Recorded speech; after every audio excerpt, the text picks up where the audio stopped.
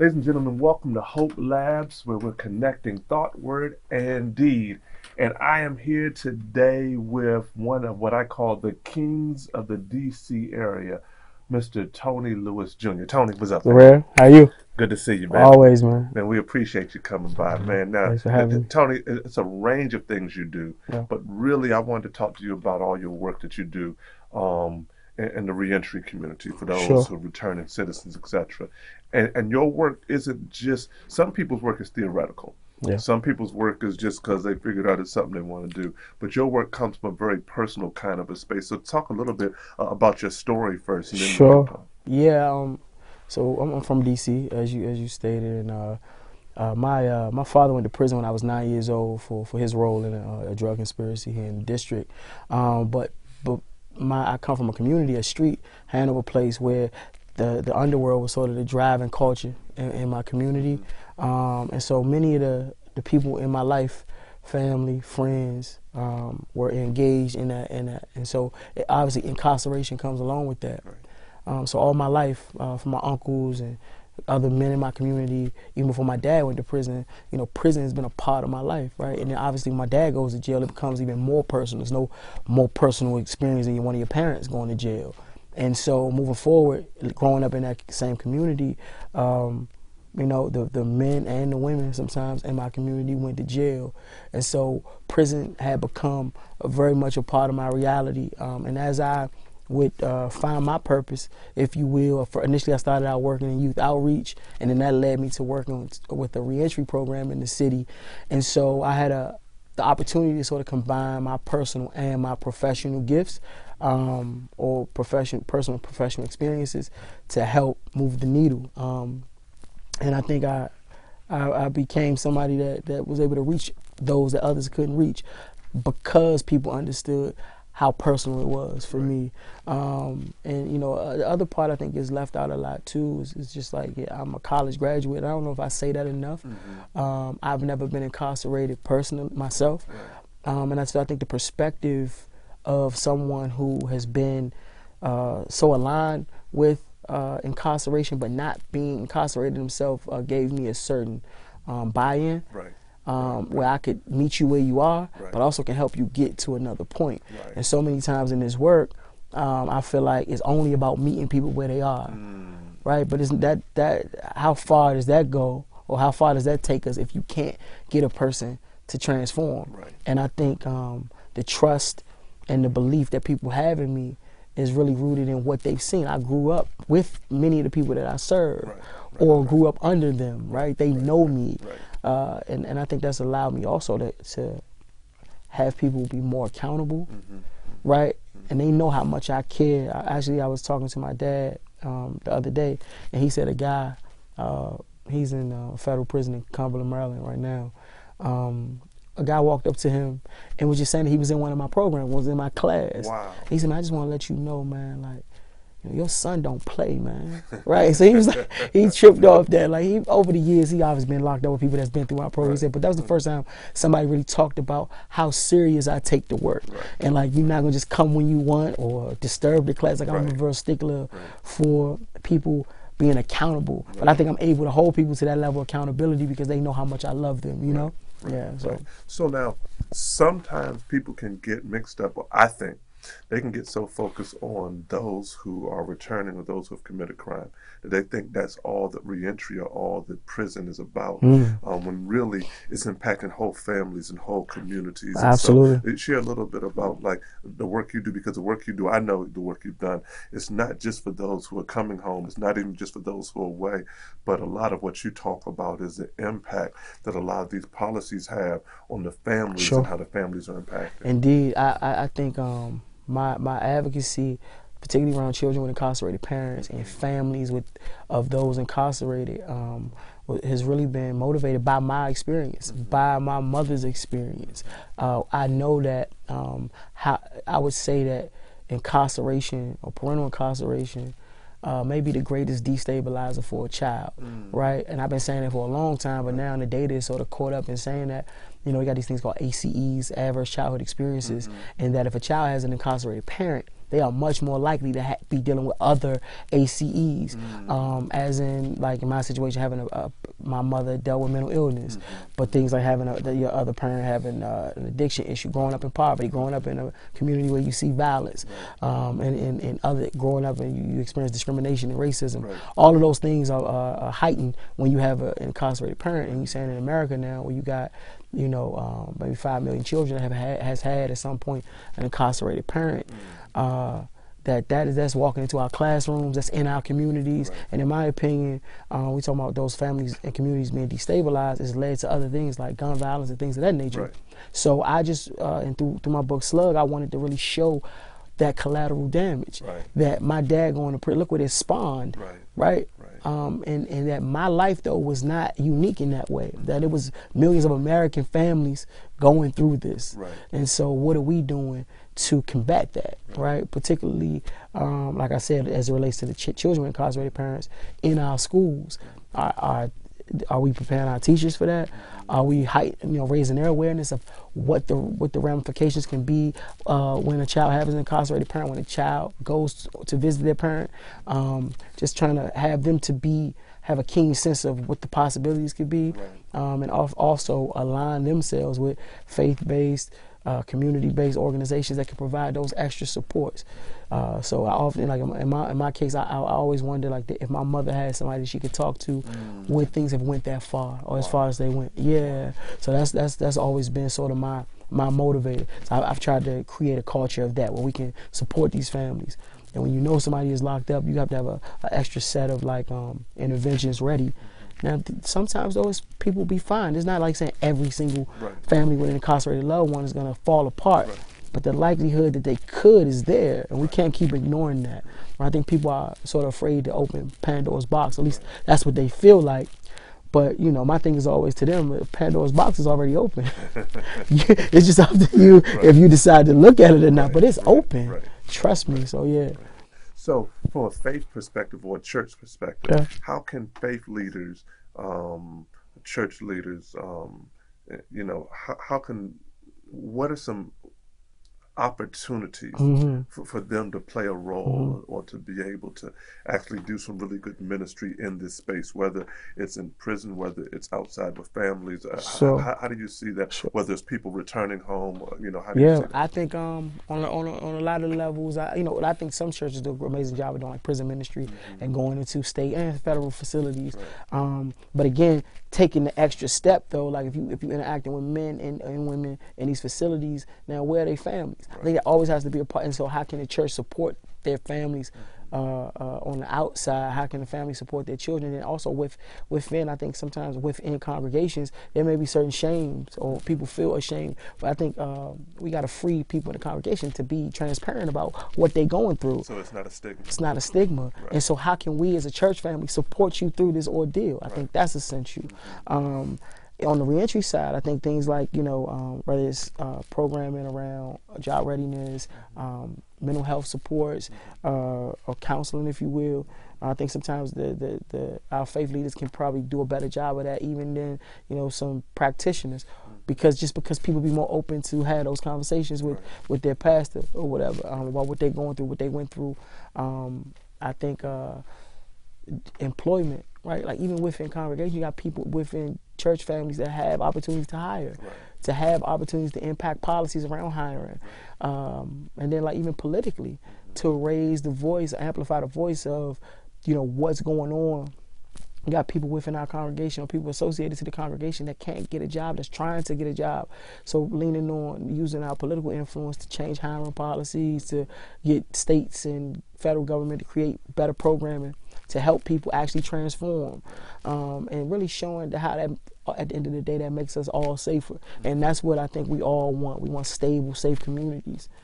And so there may be some folks listening who don't have, say, your kind of testimony, or who didn't come up in this region, say, when I did, in the 80s or whatever.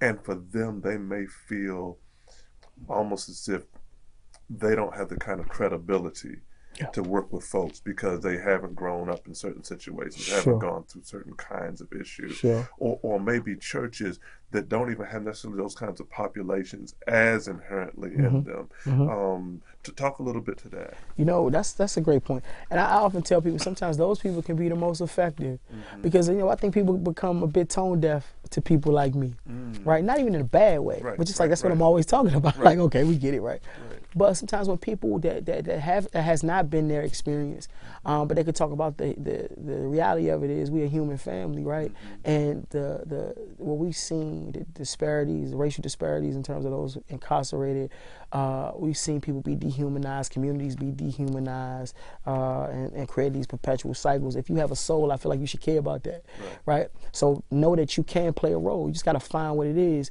and what you do best. And I've often told people too, like, you know, even sometimes in terms of people's contributions, like I don't necessarily know if I'm saying you should have a group. Not you, I'm saying that person, right? Right. That you should pull up on a corner and deal with returning citizens. Right. But what you can do, you can support the people that do that. Right. You can't say, hey, I'm going to send $50 a month or $50 every pay period to this certain organization that works in reentry.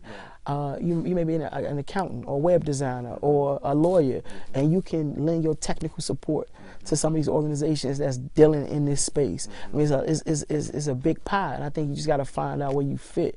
And I think you will find out where you fit if you have that will to contribute. And it's necessary, though, because, you know, again, a lot of times the people that are on the ground, if you will, the people that's really engulfed in this, there's certain doors that a person on the outside can open, maybe that person can't. Right. And I think we got to look for those linkages and work together to help. I mean, America has 5% of the world's population, 25% of the world's prisoners.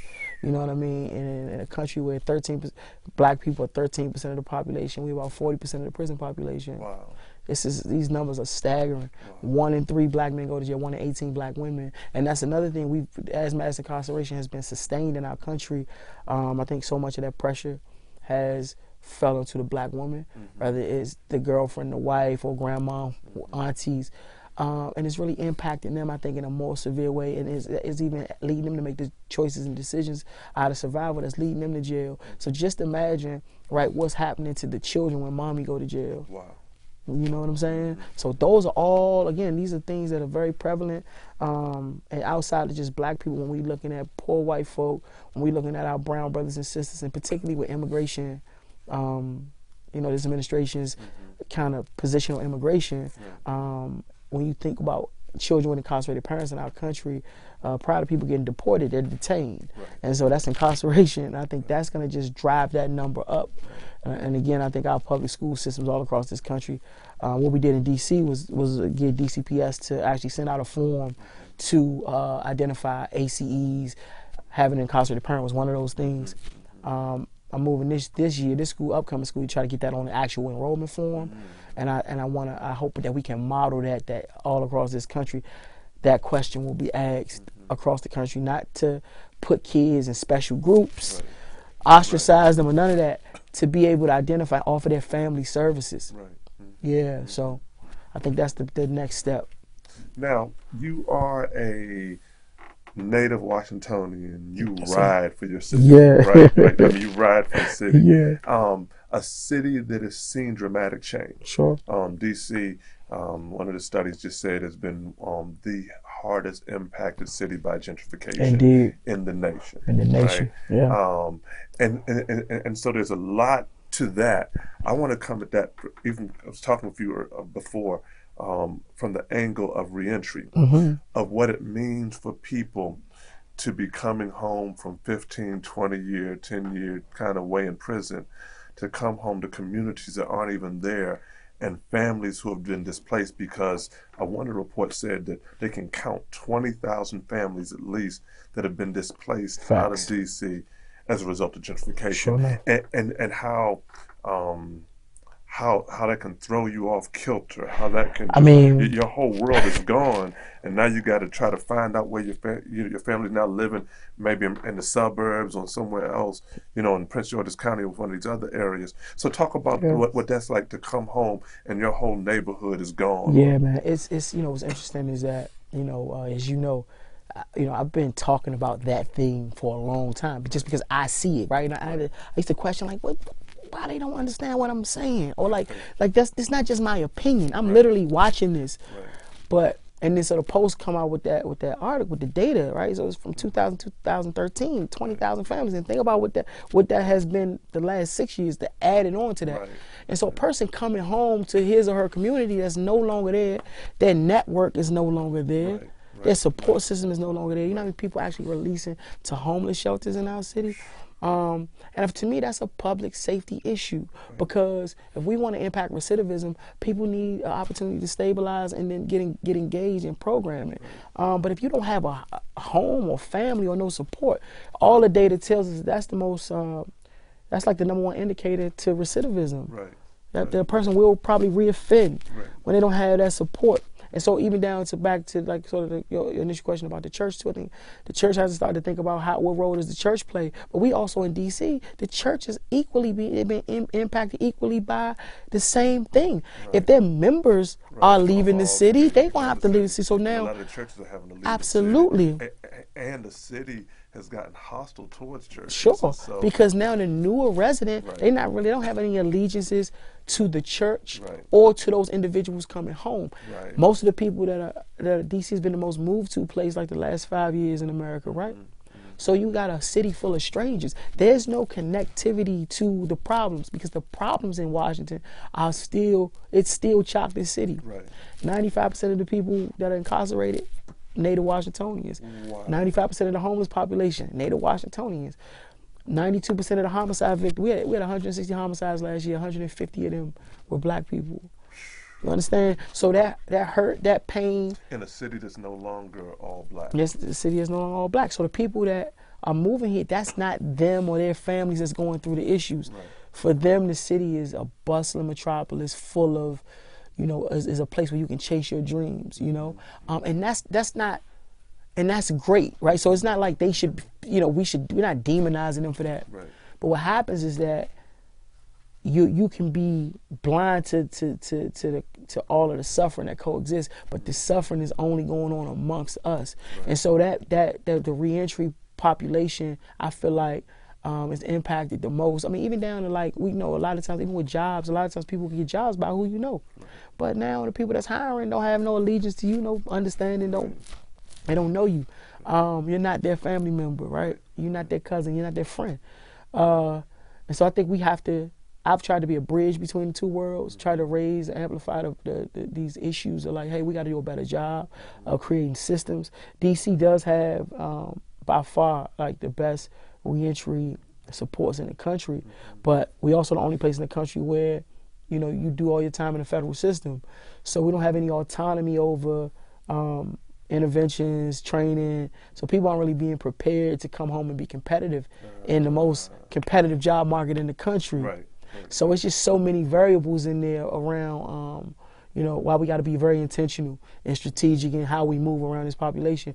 And I say all that to say, though, we have had some success, right? We have had people be able to come home and reintegrate, but I think more and more that's going to be a reality in terms of people not being able to stabilize just because the city is moving so fast, right? And then, if we were a state, we had the highest incarceration rate in the country. And so it's not without a shadow of doubt for me, in my mind, the sustained mass incarceration and premature death really led to the level of gentrification that we see, though. It really has. It really played a major part in this. We can't even compare what's happening in Washington anywhere else. It's unreal. And so I don't know what that means moving forward, right? In terms of, unless we are again extremely intentional. We got a lot of thoughts about ways that we could maybe bring people back to DC jail, maybe 1 or 2 years pre-release, and really run them through some interventions that's going to prepare them to meld into the job market and get their skill sets up. But also it's going to take the business community to adjust hiring policy. Yeah, absolutely. And I think so if that conversation can be, if the church can help to push on that, I think that's key. I think the church still has a tremendous amount of power in being able to, You know, we got to let people know. 95% of people, this ain't even about letting people out early or whatever. 95% of people in prison will return to the community. I mean, that's just a fact. Right. So like, Right. you know, so I think it doesn't, you know, we need, I was just, you know, I was saying about how I feel. I got 2 children, right? And, you know, public safety has never been, it's always been important to me, but it's never been as important as it is now. Right. And this is a public safety issue. Right. You know, I know so many guys who really want to do something. They don't want to break the law. Right. They do not. Right. They really want to go to work every day Right. and take care of their families. Wow. And I feel like we should afford people that opportunity. Right. Don't give anybody anything except the opportunity To do right. to do it the right way. So, I follow you, of course, on Instagram and social media. Tell the folks your Instagram. Yeah, at Mr. Tony Lewis Jr. So MR Tony Lewis Jr. That's on Instagram and Twitter, and Tony Lewis on Facebook. Okay, so there was a post you put up a few weeks ago, I think, and you were talking about visiting your father. Yeah. With your daughter. Yeah. And you were talking about how your daughter looked around the room. Yeah. And said, and what was it she said about the room?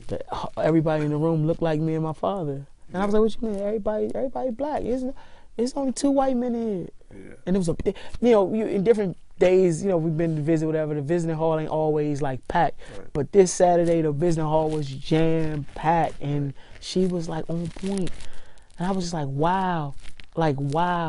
Now, how old is she again? 5. She's 5. She's 5. And what made her make that analysis, I don't know. It's not even like we were talking about that. Right. I wasn't talking to her. She kept looking away. We kept saying, Isabella, what's wrong? Like, what you looking at? And she was like, nothing. And then she was looking around, and she was like, and then she made that statement. I was like, oh my God. Talked about everybody in here. Yeah. Like, everybody here black. Like us. Everybody, man, they got one of these brown khaki uniforms on, black. They look like it. Like, well, it was only 2 white men in here. And see, the thing about it, her school was real diverse, right? And to her, right, that was like not fair, not out of the lens that we say is not fair, but just she like, it ain't no balance in this room. Right. But she was right. Because I'm used to balance. Yeah, I'm used to balance. It's all kind of people. Absolutely. Absolutely. It's a fact. And all kinds of, like, you know, my wife biracial, you know what I'm saying? So even within that, like my father-in-law from Portugal, and my mother-in-law Afro-Brazilian. So even in our house, we got diversity, right? You know what I'm saying? Speaking different languages and all that even in my house. But so that's very much a part of their reality. Right. And I think inadvertently, that's what she looks for. That's what's, you know what I mean? That's her reality, right? So she made that assessment. We were like, Flo, I don't even know what do you say back to that? I was like, yeah. Right, to a 5-year-old. To a 5-year-old. Like, wow. And my dad, like he was like, Slug, I cannot believe she said that. Like, I mean, but it was so on point. And but that's in many prisons across this country. I mean, that's what's happening. It's us. And, you know, even down to like when you see white guys, they're typically older. Right. Yeah. Wow. Yeah. In my experience, you don't see a lot of young white dudes in jail. Wow. Now, maybe, obviously, we were in like maybe Kentucky or something like that. Right. You know what I mean? California, maybe, you know what I'm saying? Because but in the federal system, though, you know what I'm saying? Because there's people, it's the feds, people from all over the country. Yeah, you don't see young white guys. You don't. And, you know, one of the things, too, that on that same visiting day, that sparked something in my thought pattern. I do the toy giveaway for children with incarcerated parents. And my methodology, working with my dad, is for him to identify guys at his jail, and we connect their children with the gifts. I give bikes and tennis shoes. City always support it, right? We give them a bike and a pair of tennis shoes. So the last time we did it, it was very interesting. We had like, I think 75 bikes and 75 pairs of sneakers. I think we had like 10 or 15 left over. And what it represented is that a lot of these guys aren't as connected to their families or to their children as like they were when I was coming up. And so when in a visiting hall the other day, I just noticed how many grandmothers, when you see children, you would see the mother in the visiting hall. Right. Not so much anymore. Wow. So I don't even know what that's speaking to, but I know that it's speaking to something. It's something. Right. People aren't as connected. And my thought is that, again, what I had, even though my dad doing life in prison, he was around. He wasn't physically around, Right. but he was a constant in my life to some degree, whether it was with information, you know what I'm saying, or whatever it was, encouragement or whatever. That was a part of my development, Right. even from prison. In the first 13 years, he was all the way in California. Wow. But I'm thinking about these babies that are in the community today, not even having their dad or their mommy even from jail, and all of that extra burden falling on our seniors. Right. Right. Right. You know what I'm saying?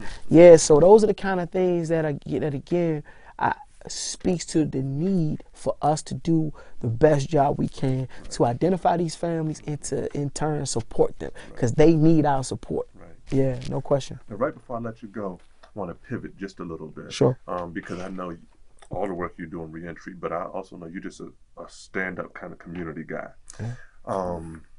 And there's a large level of grief in the community right now as a result of the passing of Brother Nipsey Hussle. Yeah. Strong rap, and for those who don't know, Nipsey Hussle's a rap artist, but much more than a rap artist because he was just a major philanthropist. He was very much about rebuilding community and had bought stuff in community, giving people jobs and all that. Sure. He also spoke very highly in relationship with his sister Lauren London and just, was very aggressive in the way he spoke about a healthy relationship, treating the children right, just all of that kind of stuff. He was really a brother who was really focused on personal growth and development and trying to grow and be better. And no doubt about it. He was recently shot and killed tragically out in front of one of the various strip malls that he had purchased for the community. In front of his own stuff. And so, you're just watching this great level of grief. Folks are grieving in some ways, and I would say even maybe in a large way, than when, say, Tupac and Biggie died in our generation. That it hit us, when Tupac and Biggie passed. What are some of your thoughts about just his passing, about the tragedy of it, about how we need to wrap our arms around community in this moment, especially our young people? Yeah, it hit me hard, man. I had the opportunity to meet Nipsey last year, almost to the date. It was in April last year at the Broccoli City Festival. He performed, and so a friend of mine from Philadelphia named Wallow was in town for the festival as well. And him and Nipsey had a relationship, so he introduced us, and I was in his trailer for like an hour prior to his performance, and he asked me and Wallow to come on stage with him for his performance, and just a solid brother, a real king. That was about development of his community. He grew up in gang culture in LA. He bought property in his community, empowered his community. And outside of that, just things like cryptocurrency and STEM and, just talking about moving the needle for us as black people. A powerful brother. And so his passing, him standing for all of that and for him to get killed in front of his store, in a strip mall that he owns by a friend, right? By somebody that he knows, right? And I think for me, it frightens me. It's a microcosm of like what we really are up against as it relates to this immense self-hatred. And that it's not all of our fault, right? I believe that our existence in this country has led to that. From slavery to Jim Crow and just systematic racism and oppression, and that we always on this kind of crab in the barrel thing. But I'm hopeful that Nip will not die in vain. That this will be a trigger for us to wake up and not in sort of that superficial, we got to be woke way, and that we got to love each other. We got to do better. We got to put down the guns. We got to support each other way. And that's one of the things he, in his last album, which was actually, in my opinion, the best album. It was nominated for a Grammy. It didn't win, but the best album in 2018. And he speak about that throughout the album, like, let's get on one accord. Let's build our community. Let's show more love. All of these things. And you mentioned about him with his family. And it's something when you become enlightened, right? And you glow and you start to know what matters. And I know what it's like to come from a community where you just in survival mode and you seeing all this trauma and death, But when you able to get through that, Right. and you know, as me, somebody, I still live in my same house I grew up in. Right. So him not leaving his community, and I'm big on that, not leaving your community. Right. But then something like this happens Right. in your community, Right. But I think we have to remain vigilant in knowing that Nipsey wasn't wrong. Right. Right. Right. Right. He wasn't wrong, right? That person committed an evil act, but he wasn't wrong in trying to empower his community and not leaving his community. I think we have to follow his lead on that. And, because he had enough that he could have gone anywhere. oh, without question. And at this point, you know, we talking about reentry, right?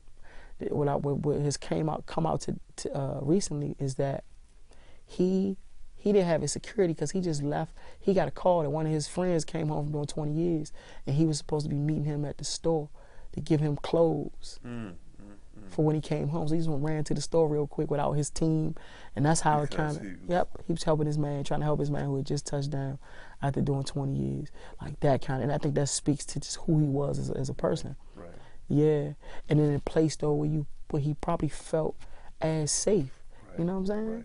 Right. Right. As safe, and I think that's the thing that weighs on me heavily, man.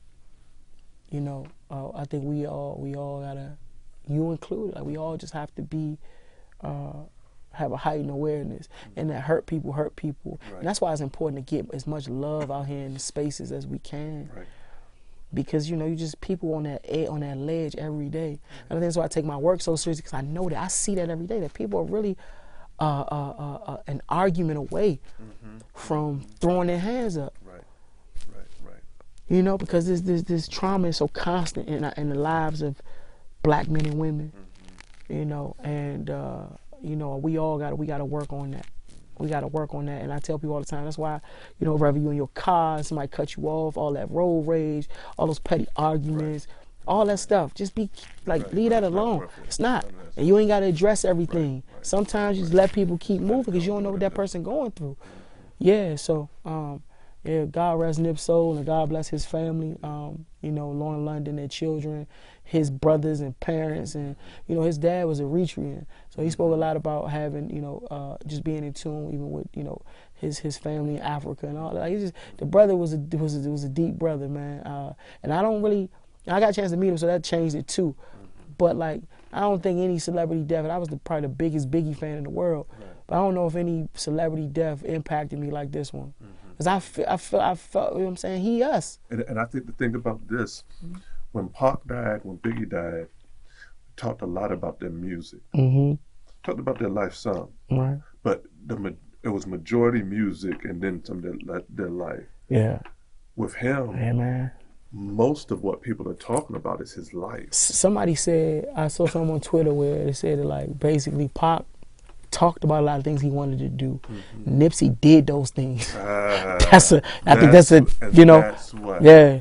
He actually was doing. He was actually living in that. You know. And so that's amazing to me. Most of the articles you're seeing, etc., about him are like 10% about his music, 90% about his work, about his life. And I think that is what has been very touching for me, to see a brother, like you said, who's come out of gang culture, come out of a certain way of lifestyle, who was able to grow in his music, in his life, and grow in front of the world in such a way. It's just a tragedy that we're not able to see kind of that growth play out till his old age.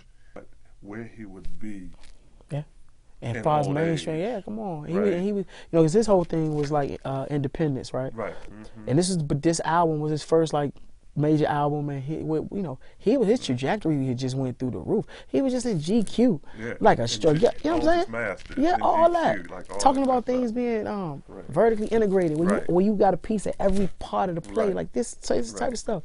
When I remember when I went out to last year, when I went out to Facebook for the meeting with the Chan Zuckerberg Initiative, I was playing Nipsey Hussle. I got a little clip. I was playing Nipsey Hussle. I'm going for the biggest meeting of my life. I was playing Nipsey record on my way in Palo Alto. You know, it's no question. It's just because that victory lap. He talking about all the things that we dream about, and owning your own stuff, and again being vertically integrated, and not allowing people to abuse you or take what you create, you know. And then so like I think he was a symbol of entrepreneurship, of all a community philanthropy, all in a very real way.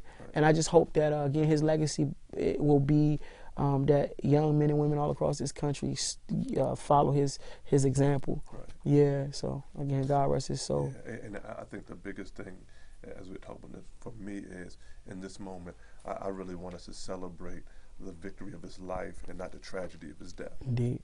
Right. Indeed. And I think if we can learn those lessons and really stay focused on that, then it can help us to help steer young brothers and sisters in the right direction. Indeed. Yes, sir. Yeah, rest in peace, brother. Yeah, definitely. Well, Tony, man, I appreciate you, man. Oh, you I appreciate you, bro. You are my guy. My man, you already know. Yeah, I mean, you So, know, for real. no question about it. So we appreciate you. Thank you so much for coming on Hope Labs. Thanks for having me, man. It's cool. Yeah, as always. Been pretty dope. and this won't be your last time, bro. Indeed. We got all kinds of stuff to keep For sure, talking for about, sure. Yes, sir. Oh, tell people where to get your book. Oh, yeah. Slug, A Boy's Life in the Age of Mass Incarceration, Amazon, iTunes. Yeah. TonyLewisJr.com. Y'all get it. It's Yeah. the man, Tony Lewis Jr. I'm telling y'all, you in D.C., he's a king. I appreciate My that. man. My man. Thank you, sir. Appreciate you. Yes, man. sir. Bless you.